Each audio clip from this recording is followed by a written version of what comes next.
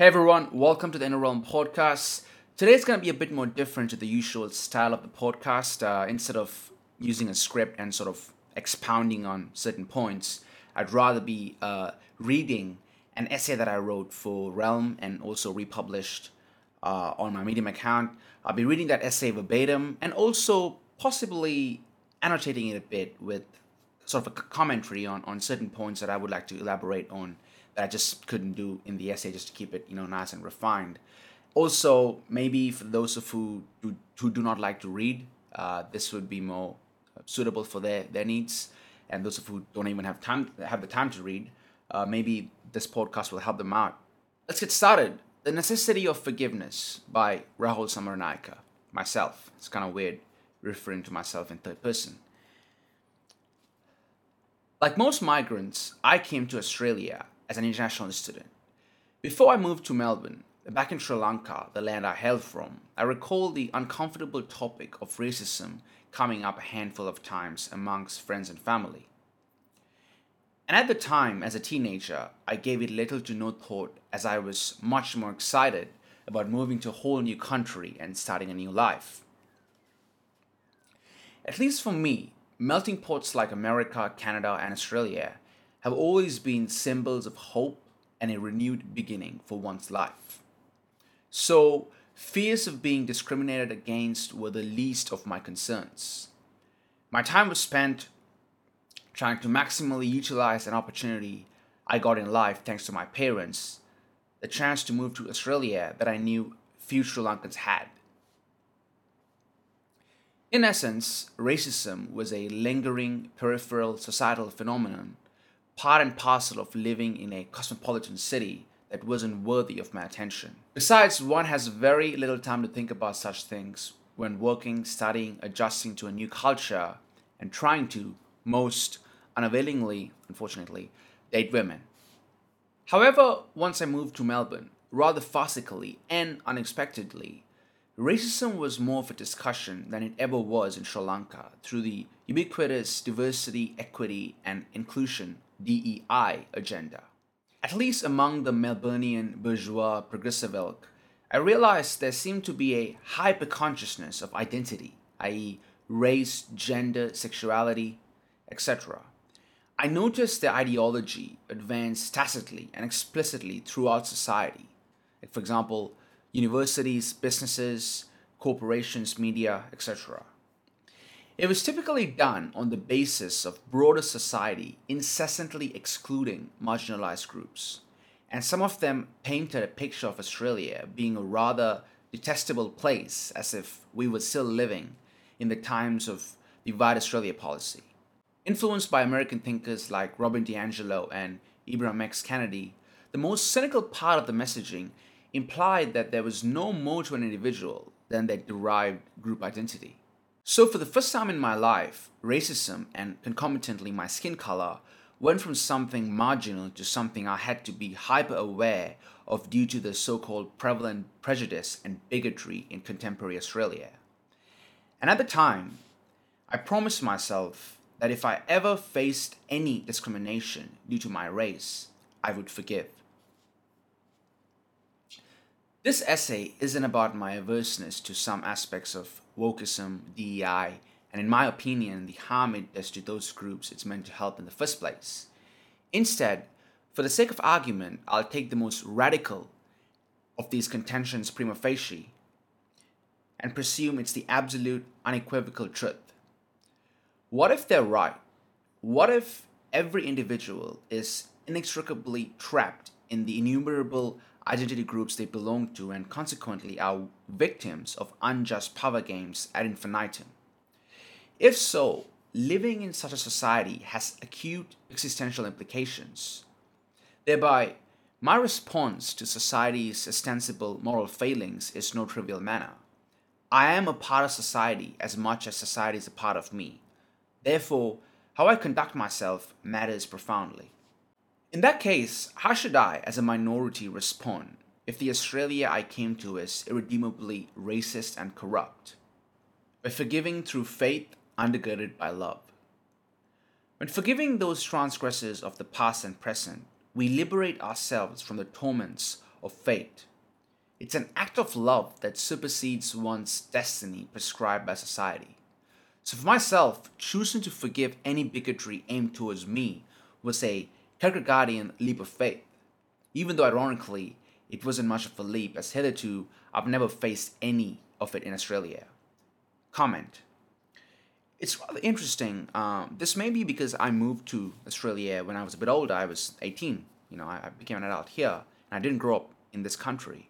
Whereas I have spoken to, many migrants, people or minorities who grew up in Australia that say that they did face a bit of racism and bigotry. So I don't know if it was just part and parcel of, childhood bullying and how mean kids could be. But I don't know if I'm evading it, if I'm like ignoring it, which I do touch on the rest of the essay.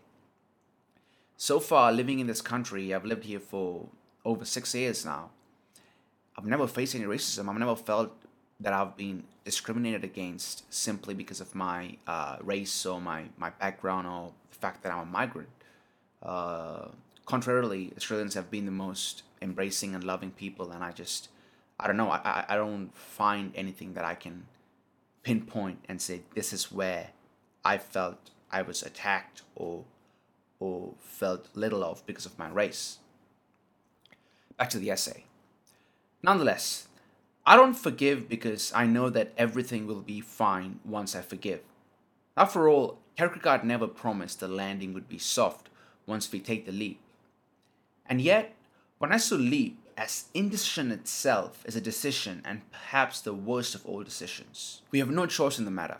So the leap is taken through humility, acknowledging that we are mortal, not omniscient, and ignorant beyond belief. Therefore, when I forgive through faith, I don't do so knowing it'll lead to a good outcome, but because the act in itself is good, and it's the end, not the means. But of course, forgiveness is difficult for most of us, and telling people to forgive cannot be done through finger-wagging, condescending morality. It's a radical idea, and an even more radical value to embody and act out. So it better be justified. For me, forgiveness has been relatively easy as I've had a fortuitous life, and as I said it before, I've never faced bigotry, nor have I had many unjust hardships to overcome. So, cerebrally, I choose to forgive because forgiveness is practical and scalable, i.e., forgiveness puts an end to a cycle of revenge and anger.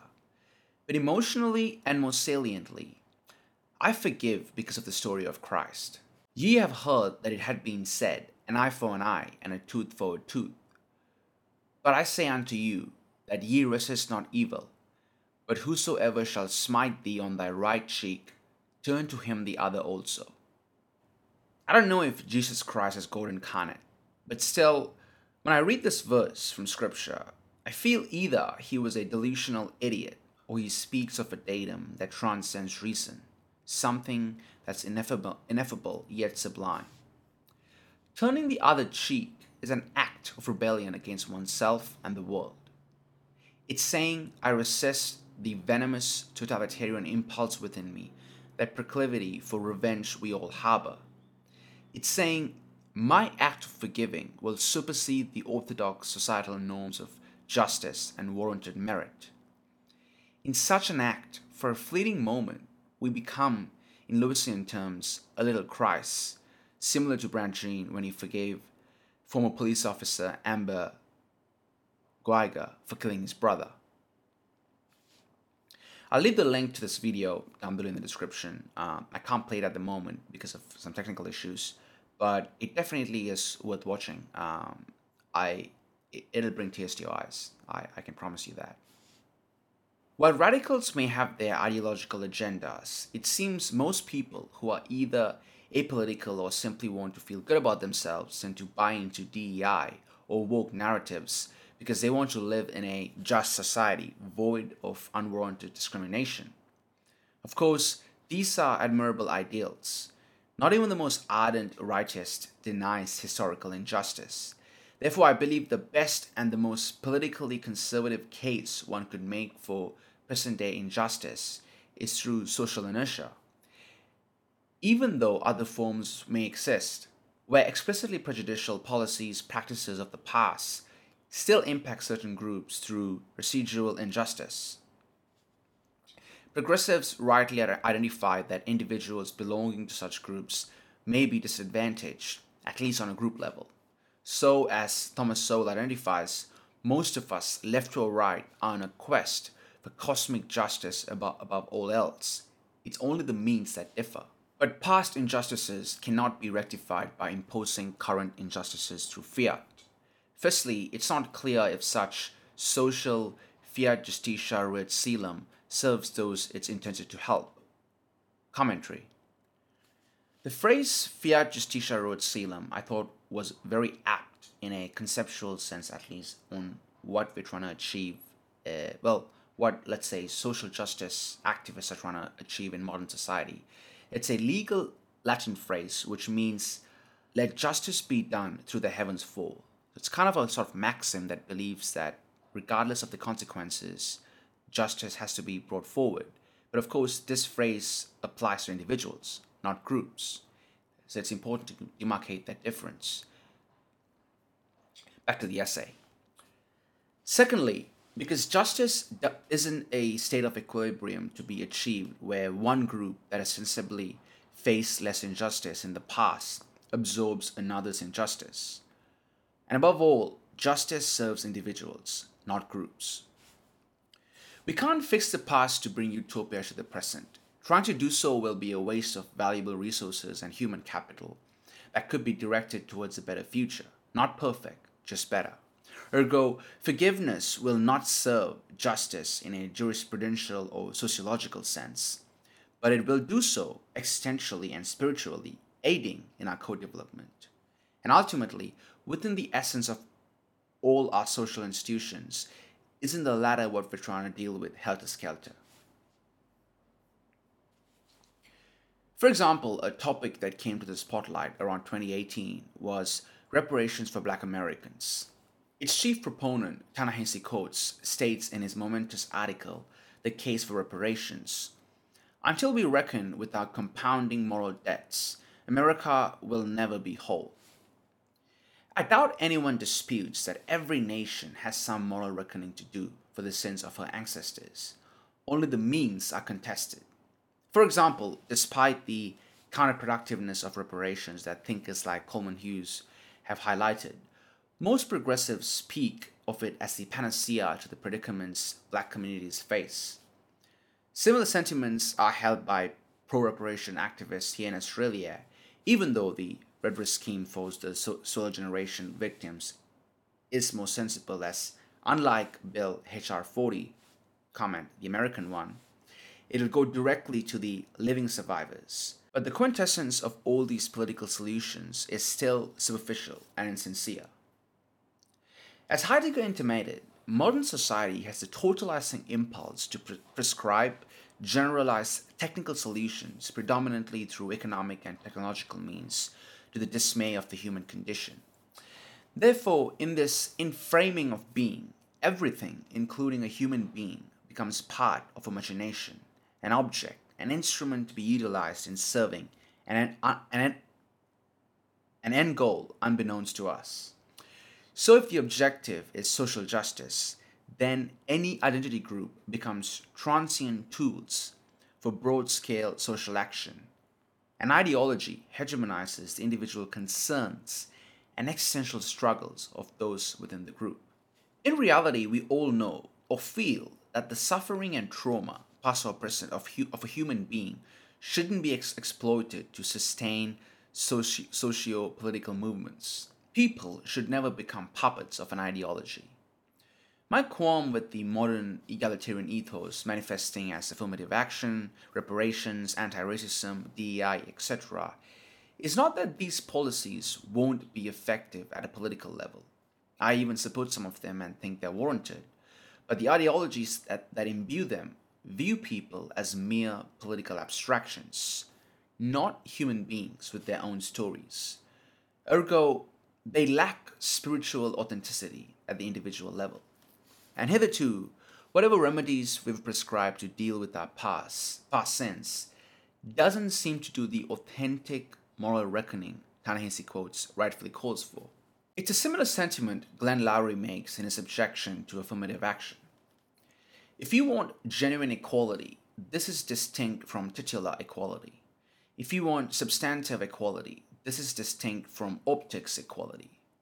If you want equality of respect, of honor, of standing, of dignity, of achievement, of mastery, then you may want to think carefully about implementing systems of selection that prefer a population on a racial basis.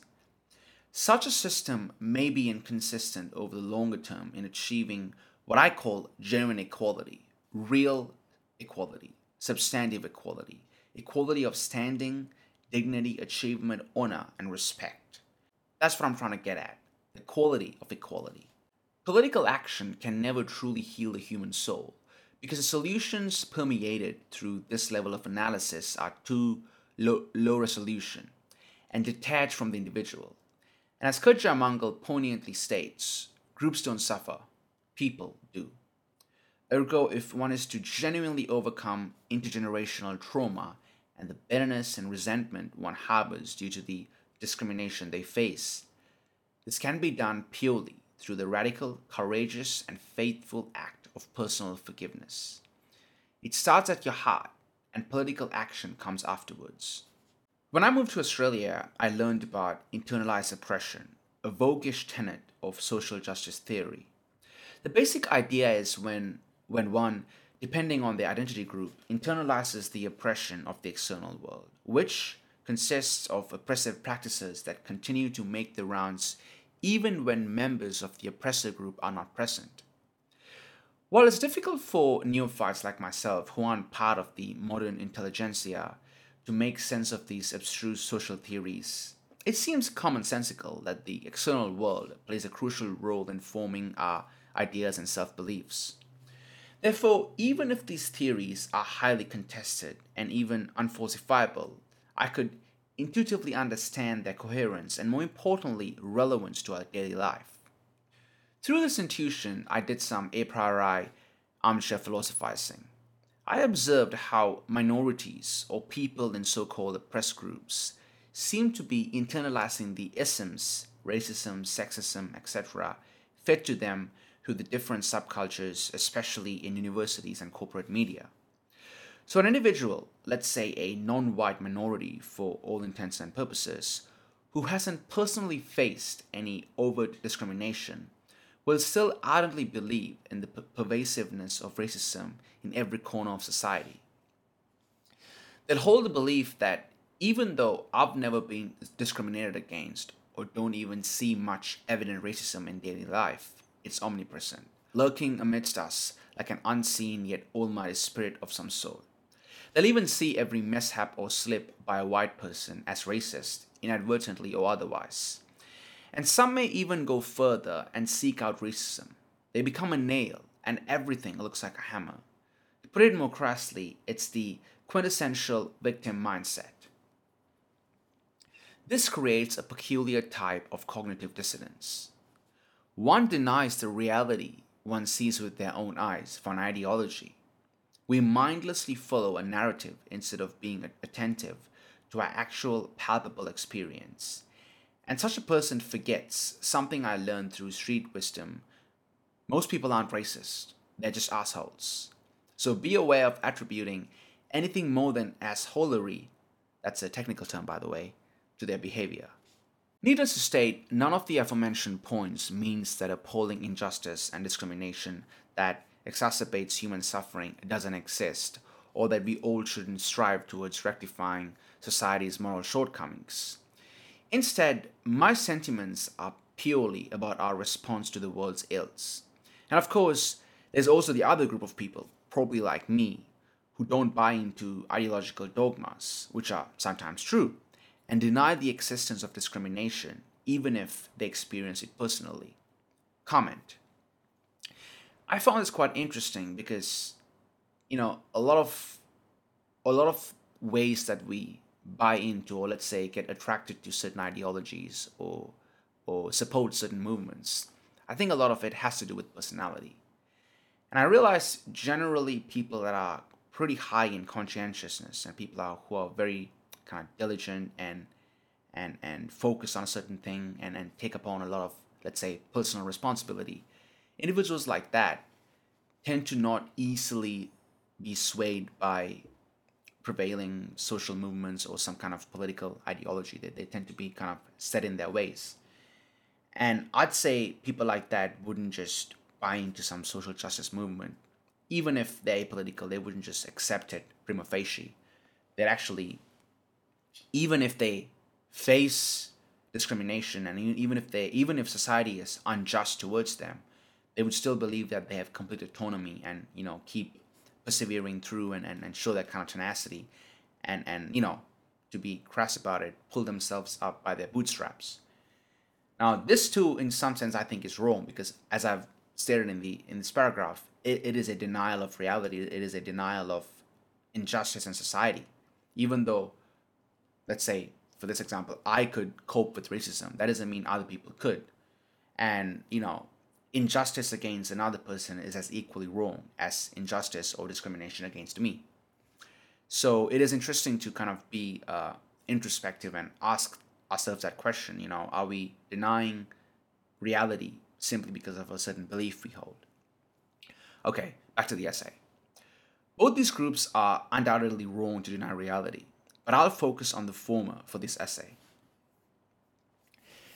Since one's way of viewing the world is essentially a mindset, it's deeply subjective, deeply personal, perspectival, and psychological. So yet again, I don't see socio-political systems ever being effective in dealing with matters of the heart. Such intimate intricacies cannot be dealt with bureaucratized, top-down, systemic, societal manipulation by fiat. Rather, we must speak to the individual, not patronizingly, of course, but as cliche as it sounds, with empathy and love. Or even better, let your actions speak over barren words. So I propose, regardless of being discriminated against or not, one should leave aside ideology and learn to forgive, even when one doesn't feel like forgiving.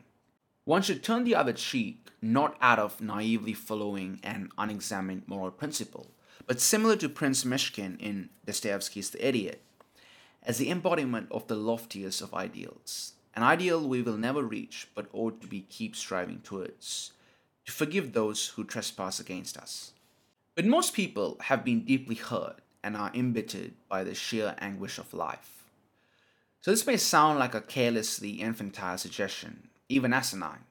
Nonetheless, at least for a moment, I ask you to let go of your pre-held beliefs and prejudices. Try forgiving, not through humility, not superciliousness, and see what happens. Pay attention to the metamorphosis and carefully observe what unfolds in your life. Since I unambiguously assert one should forgive, I should elucidate what forgiveness entails, or at least what I mean by forgiving. The best way to define forgiveness is through a type of negative theology to speak of what forgiveness is not. With the influence of Protestantism's saved by faith alone dogma, the God of the West has become docile and credulous. As Jordan Peterson points out, modern liberalized Protestantism has a notable emphasis on the mercy of Christ and almost no regard to him also being the ultimate judge, which is conspicuous in the Book of Revelation, for instance. This lopsided view of God has made Jesus Christ, who is at least the archetypal embodiment of the highest ideal, the summum bonum of the West, look more like a peace-loving hippie. Not that there's anything wrong with being a peace-loving hippie. I happen to be one of them. Therefore, regardless of religious or secular beliefs, modern people place niceness, unexamined tolerance, and unconditional compassion as the highest of all virtues. Contrarily, I claim forgiveness isn't merely being nice and tolerant of everything and anything. One doesn't have to be an unprincipled, pusillanimous pushover to forgive. When transgressed against, if one defies their conscience and doesn't say one's piece and take a stand, rather decides to forgive out of being non-judgmental and tolerant, that's cowardice masqueraded as a higher virtue. Furthermore, if one is truly compassionate and loving, then, as Aquinas said, we must understand that to love is to will the good of the other, and forgiveness should be helmed by this will alone. Through the vicissitudes of life, forgiving with such a will is indeed a complicated ordeal. It's a fine line to tread between ignorant cowardice and genuine forgiveness. Least of all, most times we don't even know what good entails. So, how do we will what we don't understand? But we seem to have a better idea of bad entails, so maybe avoid that. For example, even a superficial study of addiction psychology will tell us that becoming an enabler is the worst thing one could do to an addict. If my friend is an alcoholic and my response is leniency, endless positive affirmations, and infantilizing compassion, my altruism has become pathological. I've denied or evaded the consequences of self destructive behavior for the sake of niceness and chosen to be a treacherous counterpart in my friend's journey to hell. My inability to take a stand along with its concomitant judgment robs them of the chance for freedom from addiction. There may be, there may be no sin, moral failing, worse than harming someone with the belief that our actions are momentarily comforting them. At this point, the act of forgiveness itself becomes meaningless, as I've become void of any qualitative morality. So, forgiving isn't an apathetic denial of the good, true, and beautiful. It isn't an acceptance or tolerance of someone's or ourselves' actions because it doesn't matter in the grand scheme of things. Rather, it's a despite. It's the opposite of nihilism. It's saying, I forgive because everything you do matters, and I see more of what you could become despite your failings.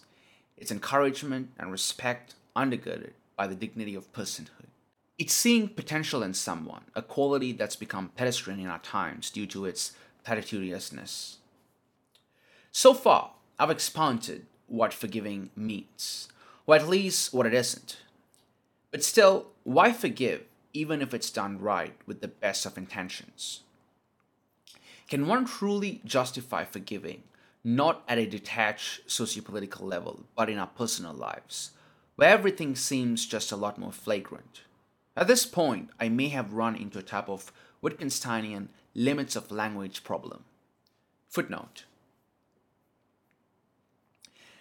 I can conjure up some philosophically cogent argument to justify why one ought to forgive, using axioms and hypotheticals I've contextually contrived. But most of it will be useless and thrown away by you, the reader, the moment you're done with this essay, as I could similarly prove the opposite, why not to forgive, too, by simply changing the variables and contentions with some linguistic trickery. Because I can't objectively prove why one should forgive.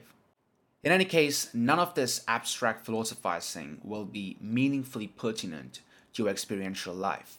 Therefore, I move to literature and recourse to a salient yet ineffable phenomenon we all experience in life: that intense feeling of the absurd, captured best by Kafka and Camus' masterpieces.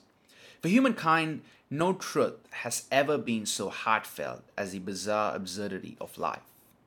It seems every great thinker, from the author of Ecclesiastes, Nietzsche's eternal recurrence, the Sisyphean hero to Groundhog Day, and maybe all of philosophy is humanity's confrontation at how life is absurd, yearning for meaning in a meaningless world, to the point of both anguish and farce. But for myself, after accepting this datum, I've learned from these thinkers, specifically Camus, to choose to have the correct attitude towards life. Ultimately, this is perhaps all one could do. I forgive because I know our sins are due to our inability to cope with the absurd. So we try and do whatever it takes, good or bad, virtuous or sinful, to cushion or distract ourselves from the blows of looking into the abyss of being.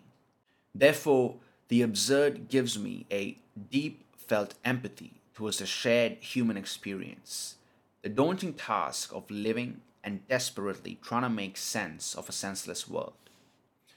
Through this, I realized that I'm equally responsible for the sins of humanity as much as every other person, dead or alive. Adam's original sin was a supra-historical occurrence that's happening in the eternal now, to quote Paul Tillich here. We all feel it, whether we acknowledge it or not.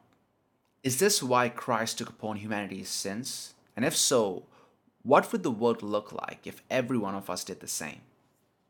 The remedy, or more accurately, a mode of being for sustenance in shouldering the burden of the absurd, lies in the metamorphosing embodiment of love, not the capitalist, pragmatic kind to achieve some outcome, i.e., hedonic happiness, but wholly for love as life's objective. Of course, none of us succeeds at this endeavor, but what more could one be doing with one's transience other than trying to love? Personally, everything else seems subservient and a waste of life to me because love is a metaphysical force that binds all of existence. And one cannot love without forgiveness. Besides, I don't see how holding on to anger, becoming bitter and misanthropic is a tolerable way to live. This is an even bigger burden to carry than the confrontation of the absurd itself. After all, virtually every culture seemingly refers to some form of love as a redeeming force. Humanity discovered it's the ultimate guiding spirit, the sine qua non, that gives permanence to the impermanence of being. Of course, none of this romanticization means any of this is easy. I see reasons to have a pessimistic view of humanity. Even a cursory reading of history and the realization of our ecological predicaments gives manifold reasons for despondency. But no reading warrants cynicism. I've realized that cynicism isn't an attitude one develops after carefully examining and reasoning through the facts. Instead, the attitude comes first and the justification second. Therefore, cynicism isn't an ontological position, but a spiritual one. None of us is free from the penchant to become bitter and maliciously cynical, like those acrimonious ramblings typified by the narrator, the Underground Man, in Dostoevsky's Notes from Underground.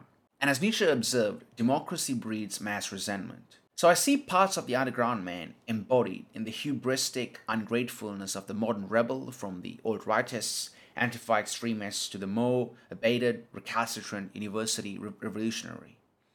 At least I see parts of his vulgarity in me. My life's a battle of continuous self-overcoming, and I don't think I'm unique in this crusade. Ergo, we're left with a type of morbid Kierkegaardian either-or dilemma.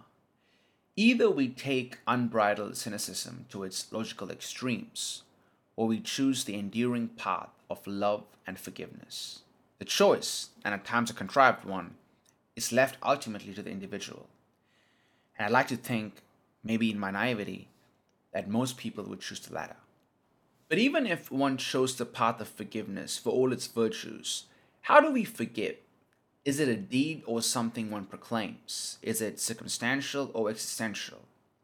I've found, paradoxically, it's somewhat of a violent act. That is to say, through forgiveness, I'm choosing to confront the truth of a matter, possibly something traumatic, and then carefully maneuvering into the unnerving task of delineating and conveying how someone hurt me, scarred me. In those moments, repressed feelings that I didn't even know I harbored appear to my consciousness. And it's here, when my revulsive unknown is made known to me, a violent event takes place within me.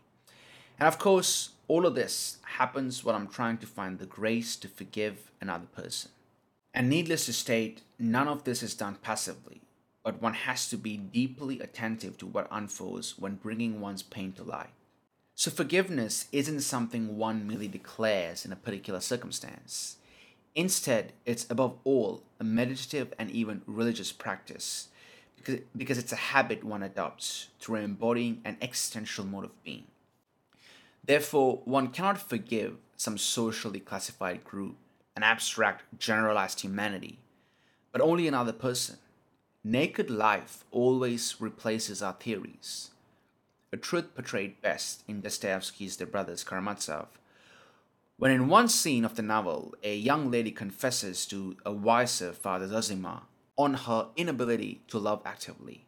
He replies, "It's just the same story as a doctor once told me," observed the elder. "He was a man getting on in years, and undoubtedly clever. He spoke as frankly as you, though in jest, in bitter jest.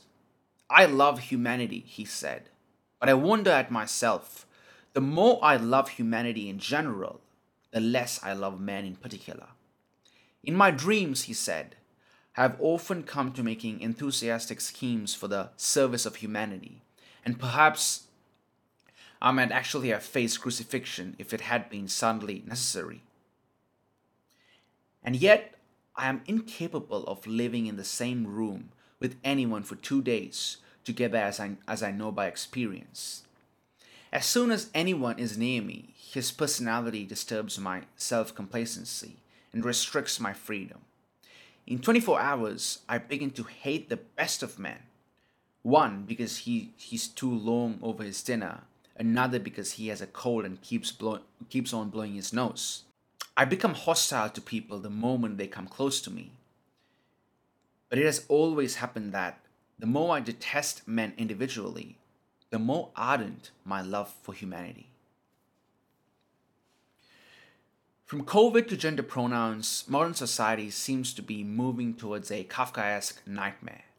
We try to arbitrarily bureaucratize even things that should be left at the interpersonal level.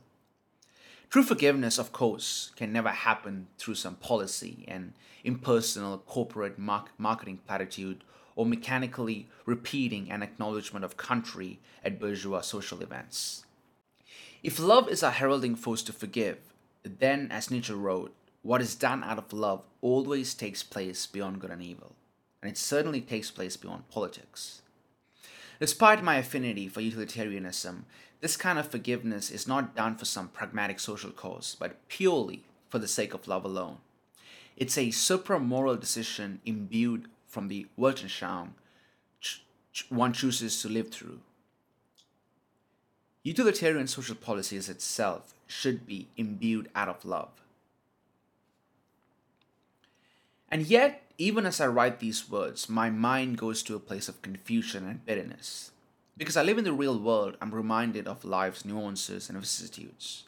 I realize how we are all hypocrites and that living up to the ideals I've delineated in this essay is a near impossible task. But the fact that life is messy and we're walking contradictions is all the more reason to live by that guiding spirit of love, grace, and forgiveness towards oneself and the world, instead of some posturing political ideology. I have peers who disdain society. They constantly speak about the corruption of our institutions and systems, overweeningly proclaiming what is to be done in typical Leninist fashion. Usually it's incessant destructive revolutions. But these same moralists conduct themselves, let's say, without showing any basic human decency in their personal lives. They lie to their bosses, slack off at work, act surprisingly selfishly even amongst friends. And when we converse, I intuit that their contempt isn't for some system, rather for humanity as a whole. The arbitrary ideology they live by is a tool used to project their cynicism through. Forgive me if this looks like a stereotypical caricature, but such remarks are based on empirical observations. And it's for such people, which sometimes is me, I pray they find the love and grace to forgive first and foremost themselves, then their families, friends, and eventually, if it's even possible, my prayer is that they find it in their hearts to forgive whole of humanity for their sins. Because we're all in need of some redemption in life. Ergo, forgiveness isn't a mere nicety, but an absolute necessity. I pray we become a society that moves beyond sheer political progress, as Martin Luther King Jr. truly envisioned when he said, "Our goal is to create a beloved community, and this will require a qualitative change in our souls, as well as a quantitative change in our lives." Thanks for listening.